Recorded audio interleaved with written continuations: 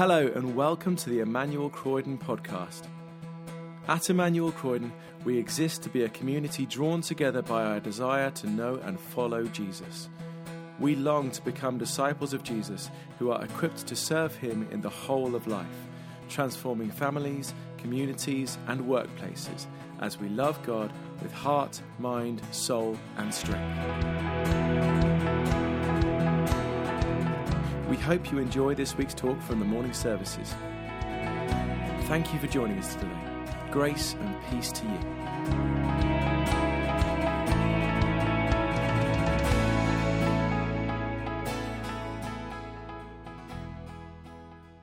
Thank you so much, Jean, and good morning to you all, and a very warm welcome from me also to this morning's service, particularly welcome if you're new to Emmanuel or if you've come especially today to mark this moment.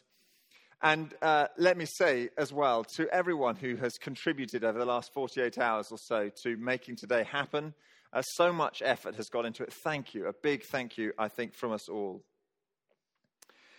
We live in ever-changing times, but this week, many of us feel has marked quite exceptional change. A new leader for our government, do you remember? And a new monarch. But for most of us, I imagine, we have been most affected, most changed by the death of our Queen. In the gatherings outside Buckingham Palace earlier in the week, and in so many churches up and down the country today, people are coming together. And that coming together is a powerful acknowledgement of the impact of what has happened. Whatever the moment means, and I guess many of us are still working that out, we want to gather, we want to share it as a community. And I do hope that this morning enables that for us who are gathered here this morning. The Queen, as we've already said, was no stranger to navigating times of uncertainty and indeed to leading others in them in her public role. I've spent some time looking back through her yearly Christmas messages this week. And more often than not, in the 70 years of messages, they touch upon some international or domestic turmoil or challenge. And though she was neither a professional theologian nor a minister of religion, every Christmas day, it seems, without fail, she would bring to bear some aspect of the Christian message, encouraging us to turn to God for help. And that's what I'd like to do briefly with you this morning.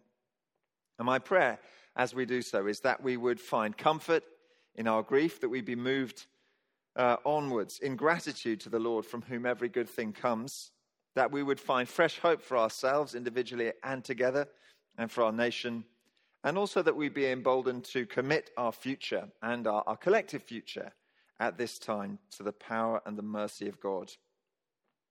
The ancient psalm we just read summarizes it wonderfully. God is our refuge and strength, an ever-present help in trouble. But first, I think it's right to acknowledge what we have lost. Millions of words, I'm sure you need no reminding, are being spoken, printed and broadcast over these days, encapsulating the distinctive contribution of our late Queen. They acknowledge often the unexpected and sudden introduction to her role, her leadership over 7 decades, preserving traditions and yet constantly adapting the monarchy to a changing society. They speak of her boundless interest in the many different arenas that her role covered, her ongoing care for her large family through challenging times, and all of that in the public eye, and so much more besides. But perhaps it is her character that we are going to miss most. We live in a hugely dynamic world, volatile public opinion, quick celebrity, outspoken ambition, instant gratification. And in that world, she wasn't she, exceptional, consistent, even though adaptable, faithful, servant-hearted, restrained, humble, with an enduring sense of calling and duty. And it seems to me, and we've touched on this already this morning, this combination was no accident. It was inextricably connected to her Christian faith. On one occasion, she said this. She says, Jesus of Nazareth makes it clear that genuine human happiness and satisfaction lie more in giving than receiving, more in serving than in being served. Her qualities and her values were those of the Saviour whom she sought to follow. And though I guess all of us appreciate those qualities, for a public figure, that is a rare attitude to articulate and to embody consistently. I'm not saying she was without fault, but hers was an extraordinary life. And so we may say, in losing our queen, what have we lost? We have lost a Christian leader. And Christian leaders don't come along all the time. We have lost someone in whom we could see a concrete difference that her faith made. And she actually had relatively limited structural power, but that Christian character has had a huge influence on our whole nation and beyond. And therefore the loss for us as a nation is real. We're going to feel that absence. But that same sense of what we've lost, of course, turns us to gratitude. As a nation, we've been enormously blessed to have such a person as our figurehead. And we're grateful to her. We're grateful to the many people who counseled her and guided her during her reign. And of course, I think it's right for us to say this morning, we're grateful to God. I wonder whether you've ever thought about this. The Queen has been the subject of very, very many prayers. Think about this. How many times has a person called upon the Lord in the words of our national anthem, God save the Queen? When we do that, we are asking God to be our monarch's salvation. We are asking him to forgive her sins by his grace, to sustain her by his transforming peace and power in the present, and to keep him or her forever in eternal life. That has been sung many times. And what about the words of the Book of Common Prayer? As a minister in the Church of England, I'm particularly familiar with these.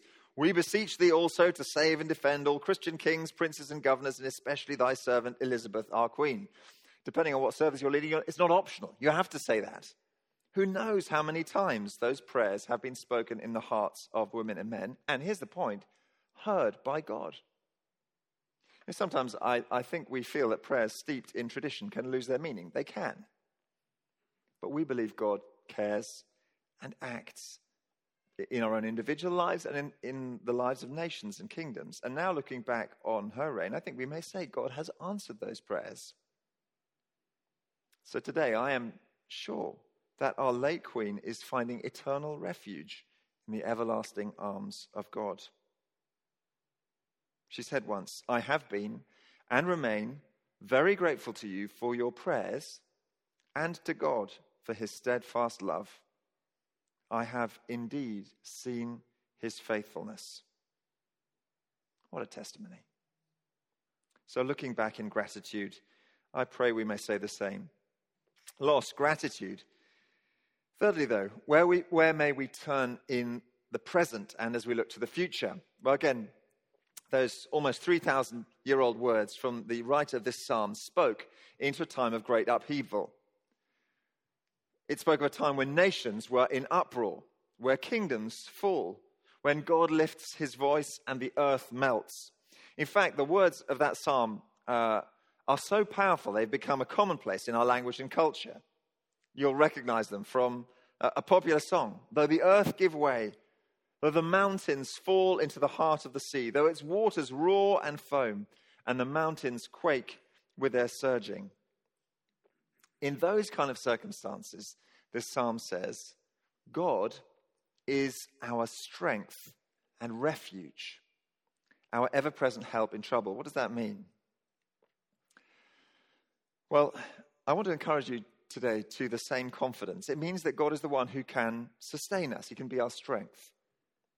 God is the one who may protect us, be our refuge. He is the one who may stand in solidarity with us. He's not a sort of remote force field. He's present. He's a present and personal help, like a constant friend. And that was the Queen's attitude too. We know she turned to the Lord for refuge in the midst of life. She said, I know just how much I rely on my faith to guide me through the good times and the bad. Each day is a new beginning, and I know that the only way to live my life is to try to do what is right, to take the long view, to give of my best in all that the day brings, and to put my trust in God. I draw strength from the message of hope. in the Christian gospel.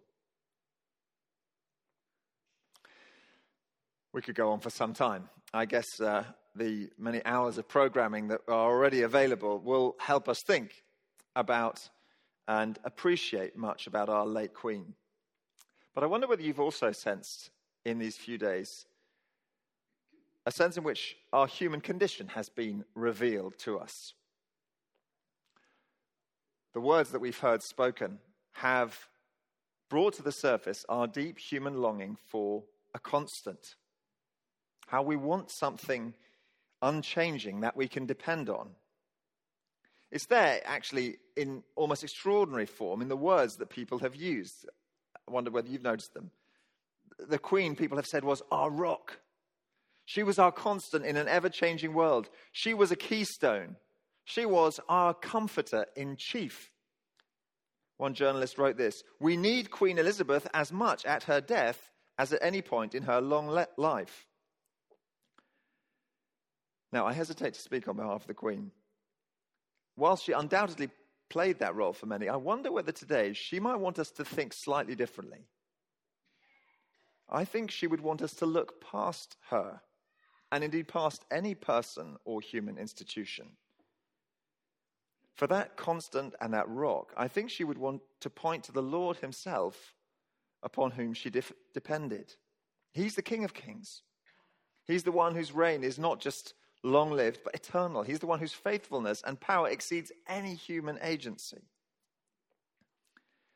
And I think we do need that at this moment, don't we, in our nation's life? The mood of our nation is somber. We're not, I don't think, grief-stricken.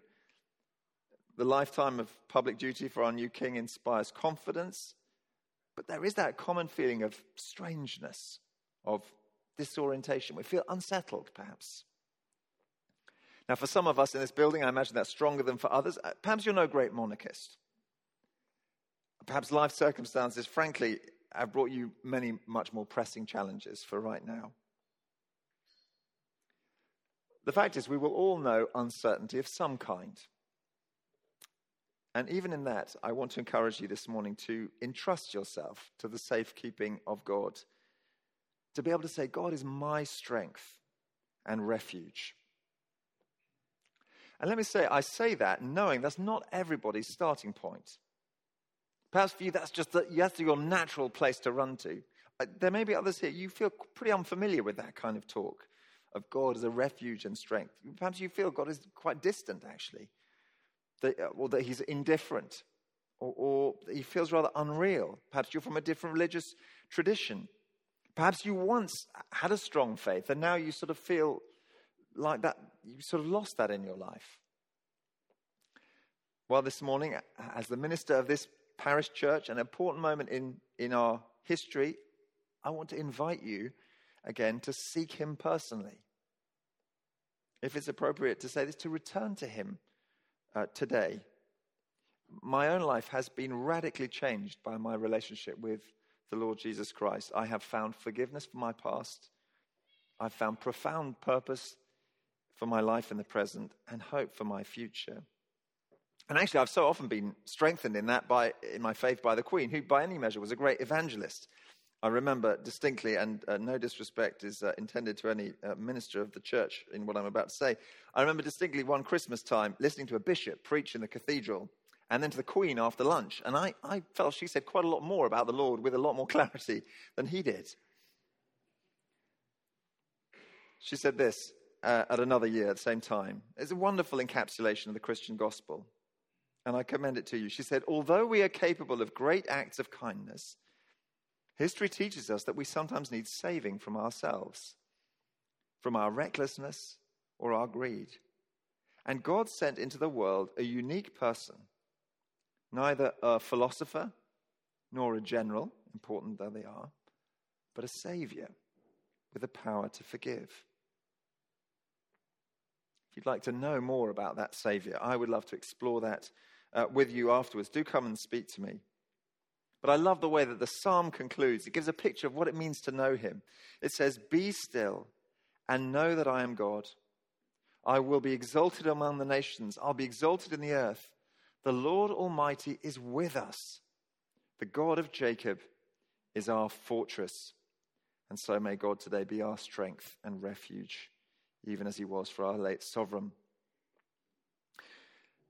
But finally, we've spoken about the past, the lost, the gratitude, the present, our need for the help of God right now. Let's just say a brief word about the future. Shortly, we're going to sing the new national anthem, and we're all going to work hard at replacing the words Queen with King.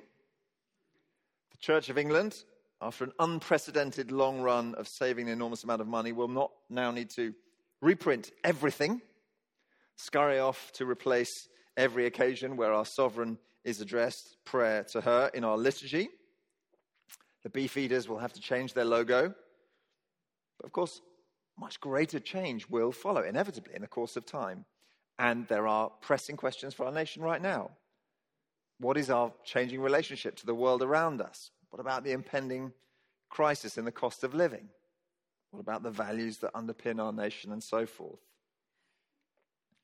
And so I think it's great at this moment in time, as it is at any time, to come back to the words of Scripture. The Bible says, I urge you, first of all, to pray for all people, to ask God to help them, to intercede on their behalf, to give thanks for them, and pray this way for kings and all who are in authority, so that we can live peaceful and quiet lives marked by godliness and dignity. Now, it's a great moment to pray. We've prayed this morning. Please do continue to commit our new sovereign, King Charles, our new government, into the hand of God, and to seek to follow him for the good of our people and the glory of God. As our time together draws to a close today, we are going to sing. We're going to sing of the Lord who is our strength and stay, who makes it well with our soul. It's a song that transfers the image of unsteady waters to the troubles and turmoil of life and points us to the Lord who is our refuge in it all. So let's stand to sing, It Is Well With My Soul. Thanks for listening to the Emmanuel Croydon podcast. For more information about our church and everything we have going on, visit our website, emmanuelcroydon.org.uk. You can also follow us on Facebook, Twitter and Instagram to see and hear what's going on in the life of our church.